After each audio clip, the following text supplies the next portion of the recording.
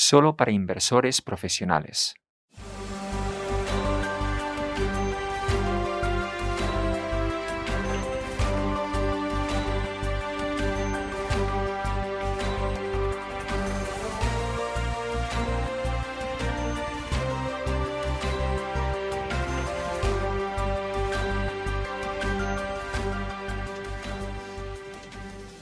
Buenos días. Es miércoles 18 de noviembre 2020 y estamos con Morning Espresso. Si están siguiendo esto en directo, tienen la opción de escuchar esta conversación en distintos idiomas. Pueden hacerlo clicando en la pestaña de abajo y eligiendo el idioma que prefieran para la traducción simultánea. Hay también una pestaña de preguntas para enviar preguntas y también siempre tienen la opción de enviarnos correos electrónicos a nordeafans@nordea.com. Muy bien, esta semana tenemos a nuestro Senior Macro Strategist, Sebastián Gali, una vez más, para hablarnos de la situación macroeconómica. Buenos días, Sebastián. Buenos días. He pensado que podíamos empezar con uno de los temas que más me interesan, evidentemente, que es el Brexit. ¿Qué está pasando? ¿Nos puedes poner al día? Sí, por supuesto. Hay que pensar en el Brexit considerando que al principio de una negociación las posturas están muy alejadas y luego muy poco a poco se van intercambiando posturas y cediendo cosas y con el tiempo se va produciendo una convergencia muy al final con mucha volatilidad justo antes. El problema es que llevamos 8 meses atascados con temas similares, sobre todo la pesca y también la igualdad de normas, por ejemplo, la ausencia de subvenciones para determinados sectores como el aeroespacial y otros. Y luego está la política británica, en el sentido de que los pro-Brexit eran los encargados de estas negociaciones. 2 de ellos se han ido, hay uno que todavía está al cargo de las negociaciones, el señor Frost, que está dispuesto a tener un Brexit sin acuerdo. Y luego, por parte de la Unión Europea, también están dispuestos a que no haya acuerdo, pero también están dispuestos a seguir negociando hasta diciembre, aunque hará falta algo de tiempo para la ratificación. Por lo tanto, las probabilidades de que se prolongue hasta el año que viene son bastante grandes, sobre todo si el señor Frost sigue en el cargo, aunque está claro que el primer ministro ha demostrado implícitamente que está dispuesto a que haya acuerdo. ¿Y esto cómo lo ha hecho? Básicamente creando unas fechas límite artificiales y diciendo, bueno, si no hemos llegado a un acuerdo en esta fecha, se acaba todo. Y luego llega esa fecha y siguen negociando. Y por otra parte, 2 de los pro-Brexit se han ido del gobierno, lo que también es un indicio bastante importante de que el Reino Unido va en serio, pero desgraciadamente hay probabilidades de que no haya acuerdo todavía. Y claro, evidentemente nuestro primer ministro Boris Johnson además ahora está en cuarentena, lo que seguro que tampoco ayuda. Seguro que va a ralentizar todo un poco más. Pero bueno, como has dicho, parece que hay unas fechas límite que luego se sobrepasan sin problemas. Creo que la última vez que hablábamos había una próxima y ha pasado y las negociaciones siguen, así que habrá que ser optimistas.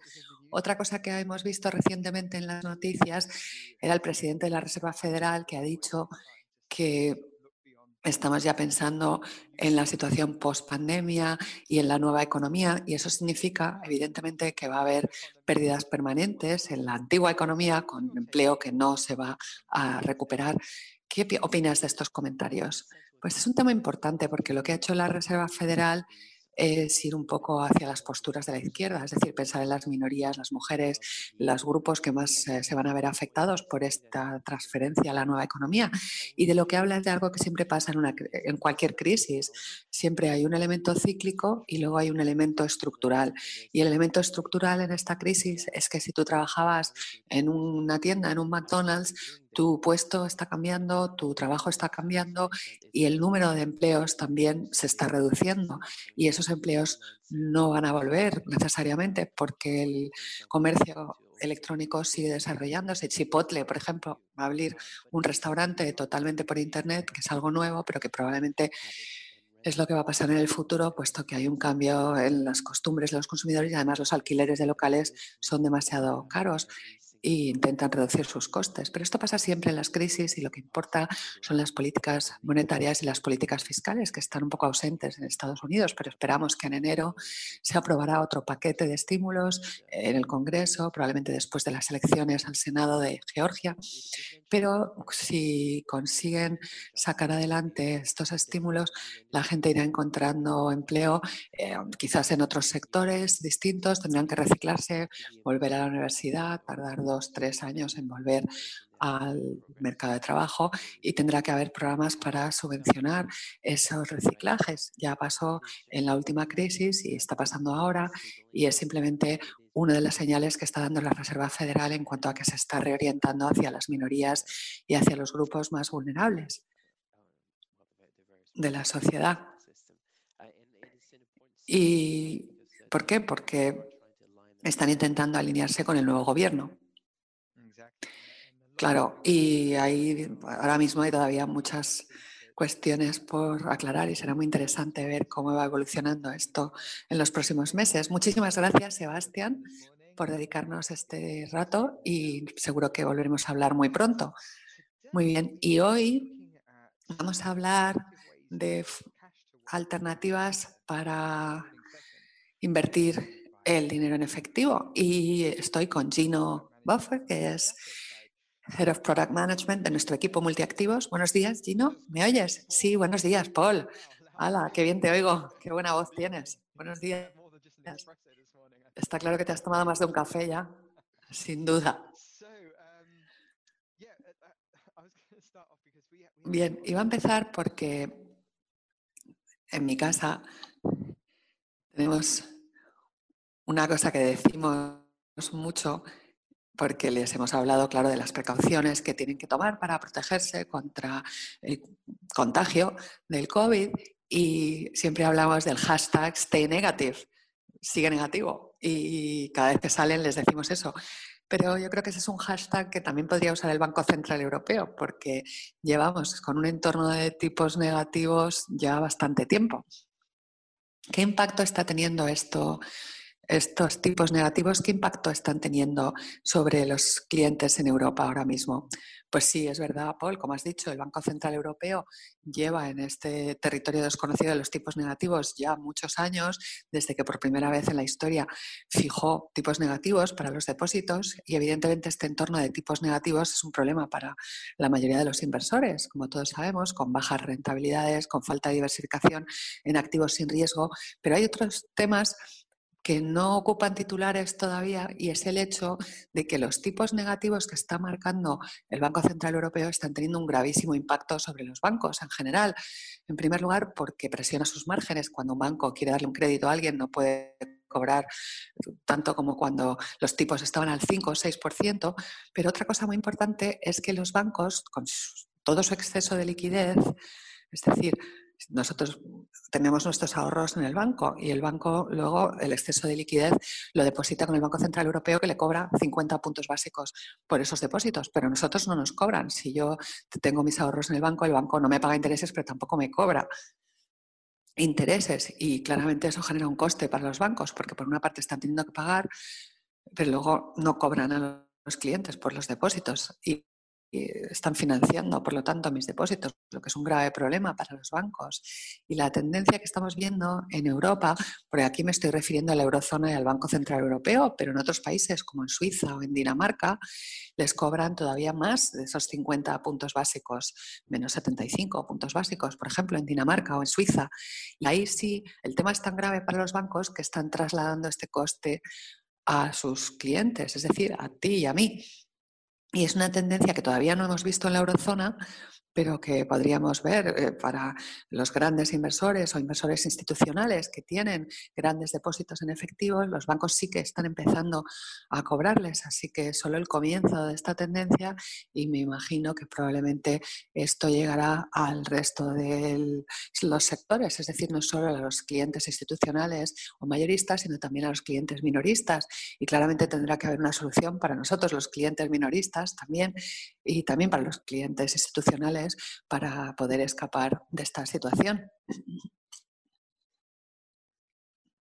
Y es curioso porque en Dinamarca trasladan los intereses negativos también a las hipotecas, lo que está muy bien, porque te pagan por tu hipoteca. Pero claro, el otro lado de eso es que en tu cuenta de ahorro, tu cuenta corriente, te cobran también tipos de interés negativos. Y como dices, pues en Europa esto todavía no lo hemos visto, pero no es sostenible la situación para los bancos, soportar ese coste. Así que antes o después probablemente empezaremos a ver también tipos negativos en las cuentas de depósito en Europa.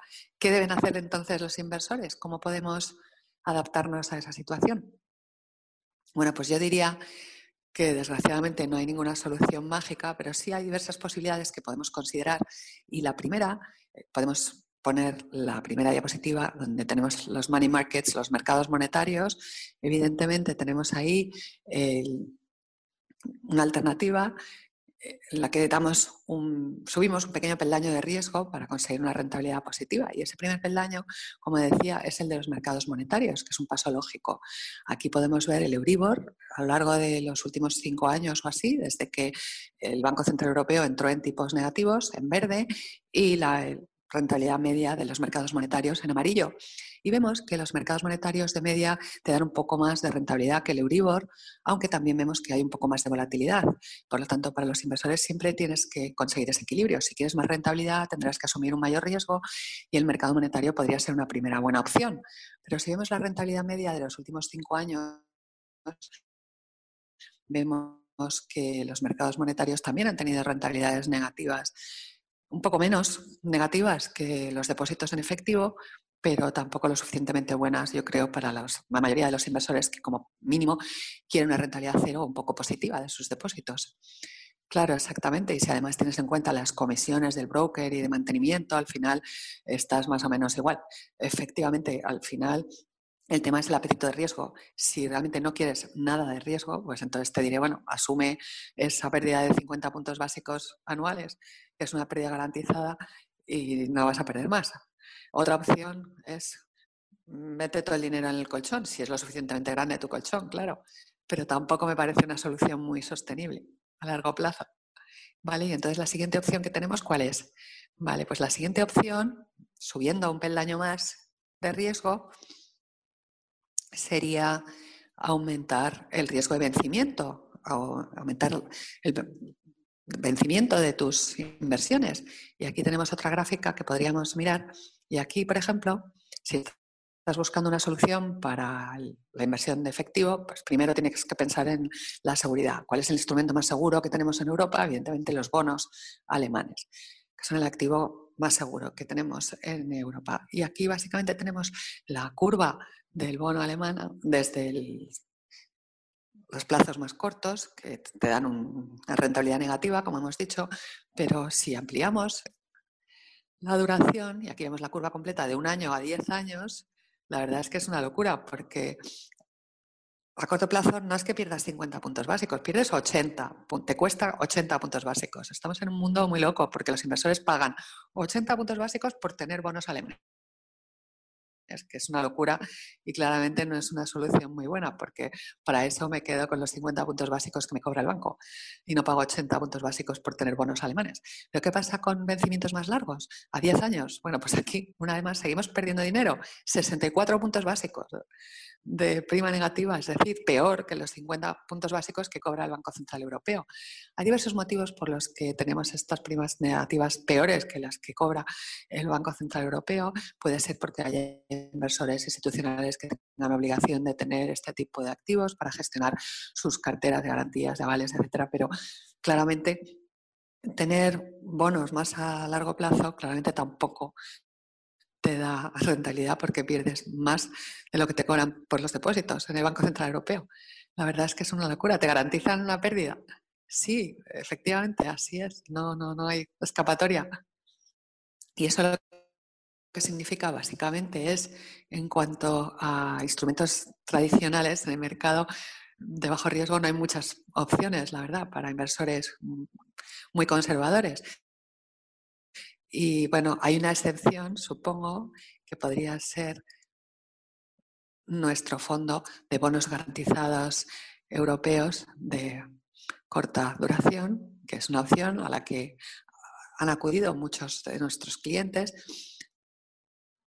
pero bueno, es una opción que ha surgido muy recientemente. ¿Y qué otras posibilidades hay? ¿Qué otras cosas podemos hacer con nuestro dinero? Bueno, no quiero evidentemente solo dar malas noticias, pero claro, es verdad que ahora mismo las cosas están muy raras y hay que usar la imaginación y pensar de otra manera a la hora de invertir nuestros activos. Y la última opción que yo propondría y que ya existe en la actualidad sería un fondo de multiactivo a corto plazo, que es a lo que yo me dedico, claro, evidentemente, y por eso os hablo de esto. Y vamos a ver otra gráfica en la que tenemos las dos primeras posibilidades, es decir, el Euribor, los mercados monetarios de los que hablábamos antes, y ahora la tercera opción, que es con un nivel de riesgo muy bajo, también una estrategia de inversión muy conservadora, multiactivo. Y aquí vemos la curva de los últimos 5 años con la rentabilidad media de estas soluciones multiactivo que encontramos en Europa. Y aquí podemos ver que hay un poco de volatilidad, pero una vez más siempre hay ese equilibrio entre riesgo y rentabilidad. Pero a largo plazo, en los últimos 5 años, podemos ver que de media este tipo de inversión nos puede ofrecer rentabilidades positivas con un poco más de volatilidad, pero por ejemplo, si vemos el ratio de información, vemos que cuanto mayor riesgo asumes con este tipo, asumas riesgo, te lo compensa la rentabilidad mayor.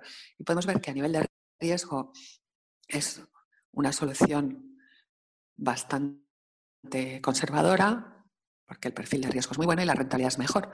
Y la curva azul nos indica una media de mercado. Sí, es una combinación de muchos fondos que se comercializan en este área en toda Europa. Exactamente. Y bueno, nos has hablado de que nosotros tenemos ahora una nueva solución y me preguntabas si nos podrías garantizar que va a funcionar, supongo, porque estamos hablando aquí de inversores que tienen efectivo en el banco y que en algún momento podrían encontrarse con que les cobran por esos depósitos. No quieren asumir mucho riesgo, pero sí quieren tener algo de rentabilidad en vez de asumir esos costes. Así que a lo mejor nos podrías hablar un poco de esta solución. Sí, hemos estado hablando de soluciones multiactivo en otras sesiones. Has tenido a nuestros gestores multiactivo, a Trolle Hansen, a Klaus Born, y este producto también lo gestiona ese equipo. Pero me preguntas si hay garantías de que esta solución vaya a funcionar porque es nueva, y siempre hay un riesgo, evidentemente, cuando es una solución nueva, porque los backtests siempre muestran unos resultados buenísimos, pero luego en la práctica no siempre es así. Es verdad que yo creo que jamás en la vida he visto un backtest negativo. Sí, sería muy raro.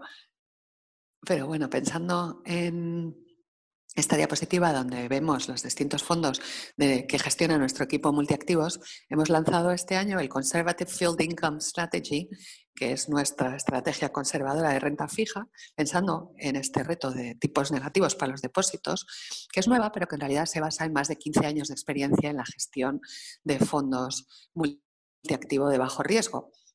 Y por lo tanto la filosofía de selección de instrumentos, etcétera, está muy demostrada en distintos contextos de mercado, ya en 2008 y más recientemente en el primer trimestre, durante esas caídas de los mercados tan importantes que vimos durante los primeros meses del COVID, y por lo tanto es nueva, pero en cuanto a su filosofía básica es algo en lo que hemos estado acumulando experiencia durante muchísimos años y por lo tanto yo tengo bastante confianza en esta estrategia que está muy demostrada en los otros fondos que tenemos en la familia de productos multiactivo, y en esta gráfica vemos los distintos fondos que tenemos de renta fija que gestiona el equipo multiactivo, y Conservative Fixed Income es la solución para luchar contra esta situación de tipos negativos para los depósitos. Tiene un perfil muy conservador con una volatilidad entre el 1,5 y el 2%. Luego, con un pelín más de riesgo, tendríamos la Flexible Fixed Income Strategy, la de renta fija flexible, que presentamos también aquí hace unas semanas, que tiene un perfil de riesgo un poquito más alto, pero también una mayor rentabilidad. Y luego la Balanced Income Strategy para inversores todavía muy conservadores, pero que quieran un poco más de rentabilidad de su inversión. Así que básicamente tenemos soluciones para los distintos perfiles de riesgo, pero aquí quiero resaltar que el Conservative Fixed Income Strategy sigue la misma filosofía filosofía que los demás fondos, que está demostrada a lo largo de muchos años, como he dicho. Y acabas de decir que tiene un objetivo de volatilidad el fondo, y los que conozcan a nuestro equipo multiactivo saben que el riesgo es siempre el punto de partida para estos fondos. Definimos el nivel objetivo de riesgo y sobre la base de ese nivel damos una previsión de rentabilidad. Tú has hablado de una volatilidad del 1,5 a 2% y por lo tanto, ¿qué tipo de instrumentos seleccionáis basándose en ese riesgo? Bien, volviendo a la diapositiva, tenemos el fondo Conservative Fixed Income con objetivo de volatilidad del 1,5 al 2%. Has dicho que el riesgo es siempre el punto de partida para nuestras inversiones, es decir, primero definimos el riesgo y luego la rentabilidad que consigamos para ese nivel de riesgo es lo que ofrecemos a los inversores. Es decir, no lo hacemos al revés, intentar conseguir rentabilidad y luego mitigar de alguna manera el riesgo. El riesgo es siempre el punto de partida. Y además, cuando optimizamos nuestra cartera, somos muy conservadores en todos nuestros cálculos de riesgo. Normalmente siempre sobreestimamos el riesgo y somos también muy conservadores a la hora de calcular la rentabilidad que vamos a poder dar a los clientes. Es decir, no exageramos nunca la rentabilidad que va a conseguir nuestra estrategia, sino más bien todo lo contrario. Somos muy conservadores en estos cálculos. Volviendo al Conservative Fixed Income y su riesgo y rentabilidad, la volatilidad prevista 1,5 a 2% y la rentabilidad sería efectivo más 1% menos comisiones a lo largo de la vida de la inversión, que no parece mucho, pero comparado con una pérdida garantizada de 50 puntos básicos, me parece que es una propuesta bastante atractiva y con un nivel de riesgo muy controlado. Sí, es un margen de 150 puntos básicos, el diferencial, ¿no? Y otra pregunta que nos hacen muy a menudo últimamente tiene que ver con la liquidez, porque es lógico. ¿Qué liquidez tiene el fondo? Y quizás para contestar eso nos podrías explicar qué contiene, qué tipo de instrumentos está utilizando el equipo para construir esta cartera. Claro que sí, es una solución nueva para una situación muy complicada, que es este contexto de tipos negativos para el efectivo y clientes que buscan una alternativa y que se preguntan si vamos a elegir títulos con muy poca liquidez para aumentar la rentabilidad de la cartera. Hemos dicho que el riesgo es lo que definimos en primer lugar a la hora de seleccionar los activos, pero no solo es el riesgo, es también la liquidez. Cada vez que construimos el fondo, no solo para este, sino para todos los de multiactivo que gestionamos, somos muy conservadores también a la hora de elegir los instrumentos en los que invertimos. Y aquí tenemos un ejemplo del tipo de instrumentos que tendríamos en la estrategia. Es una estrategia que no solo recurre a instrumentos europeos, buscamos oportunidades en todo el mundo, porque hoy en día, si quieres encontrar oportunidades y rentabilidades, hay que ser global, porque en Europa realmente hay poca cosa donde elegir y nos gusta invertir en instrumentos muy seguros, es decir, no y tradicionales. No nos metemos en esos activos exóticos de muy baja liquidez que a lo mejor te ofrecen más rentabilidad, pero que tienen un gran riesgo de liquidez. Y este año hemos tenido un muy buen recordatorio de que la liquidez es muy importante, incluso más importante cuando estamos hablando de inversiones para sustituir al efectivo. Es lo primero que hay que considerar, por supuesto, la seguridad, porque no queremos perder el dinero, pero también poder sacar el dinero lo antes posible en caso necesario. Y esto es clave para el equipo y básicamente hemos estado gestionando las carencias de liquidez de marzo muy bien con las distintas soluciones, con el Flexible Fixed Income, que es el fondo con un poco más de riesgo, y con el intermedio para poder recuperar la inversión en cualquier momento. Y bueno, pues aquí estamos aplicando el mismo proceso y el mismo perfil de liquidez en el Fixed Income Strategy conservador. Y bueno, por resumir la filosofía, evidentemente quieres tener elementos de muy bajo riesgo para poder mitigar la volatilidad en los mercados, y para hacer eso no solamente invertimos en renta variable, high yield, sino que también queremos tener cosas que nos protejan cuando haya tensiones en los mercados, y para eso pues utilizamos esta estrategia de equilibrado del riesgo que nos ayuda a mitigar caídas, pero que también nos permite captar rentabilidades de los distintos activos.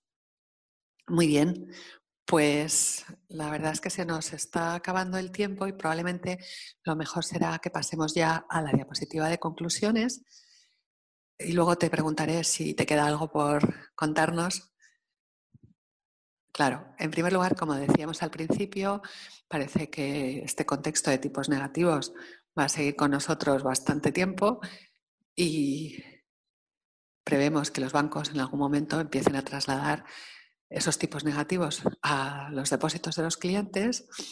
Los instrumentos tradicionales, como los mercados monetarios, no ayudan en este contexto, tampoco los bonos del estado de bajo riesgo, y lo que hemos hecho en Nordea es desarrollar soluciones para la inversión de efectivo y vamos a seguir innovando en ese área porque es un problema muy real al que se enfrentan ahora mismo nuestros clientes, y la idea de este fondo en concreto es que conseguimos una rentabilidad manteniendo los riesgos a un nivel muy bajo, y esto lo hemos conseguido con una solución que es muy conservadora y con una alta liquidez, lo que está muy bien. Y por supuesto, no es el único fondo que tenemos, es simplemente un nuevo miembro de la familia de fondos multiactivo, multi-asset que tenemos en Nordea para los distintos perfiles de riesgo o rentabilidad que quieran los clientes. Bueno, ese ha sido mi resumen, Gino. ¿Algo que quieras añadir antes de terminar? No, yo creo que lo has resumido muy bien. Solo diría que hay que estar preparado porque esto de que nos cobren por los depósitos va a ocurrir antes o después. Te llamará el banco y te dirá: Paul, lo siento, te vamos a empezar a cobrar 50 puntos básicos, con lo que tienes que tener presente este tipo de soluciones ya para el futuro. Bueno, yo tengo hija adolescente, así que ahorros no tengo tampoco. Ya, yo tampoco. Bueno, muchas gracias, Gino, por dedicarnos este rato. Ha estado genial y buena suerte con el nuevo fondo. Muchas gracias, Paul. Un placer hablar contigo como siempre. Muy bien, pues esta vez, la semana que viene, a la misma hora, el 25 de noviembre, estaré con Joachim Alberg y Johan Schwan, que son gestores de nuestro North American Stars Strategy. Cuando hablamos de Stars, recordemos que significa ESG, es decir, es nuestra solución ESG de Estados Unidos, y va a ser, yo creo, interesante teniendo en cuenta todo lo que está pasando ahora mismo en Estados Unidos, así que esperamos veros en esa sesión y mientras tanto pueden visitar nuestro microsite Stay Alert en nordea.lu, y en ese microsite encontrarán todos los Morning Expressos anteriores, sesiones de preguntas, podcasts también. Y bueno, hemos terminado por hoy. Hasta la semana que viene.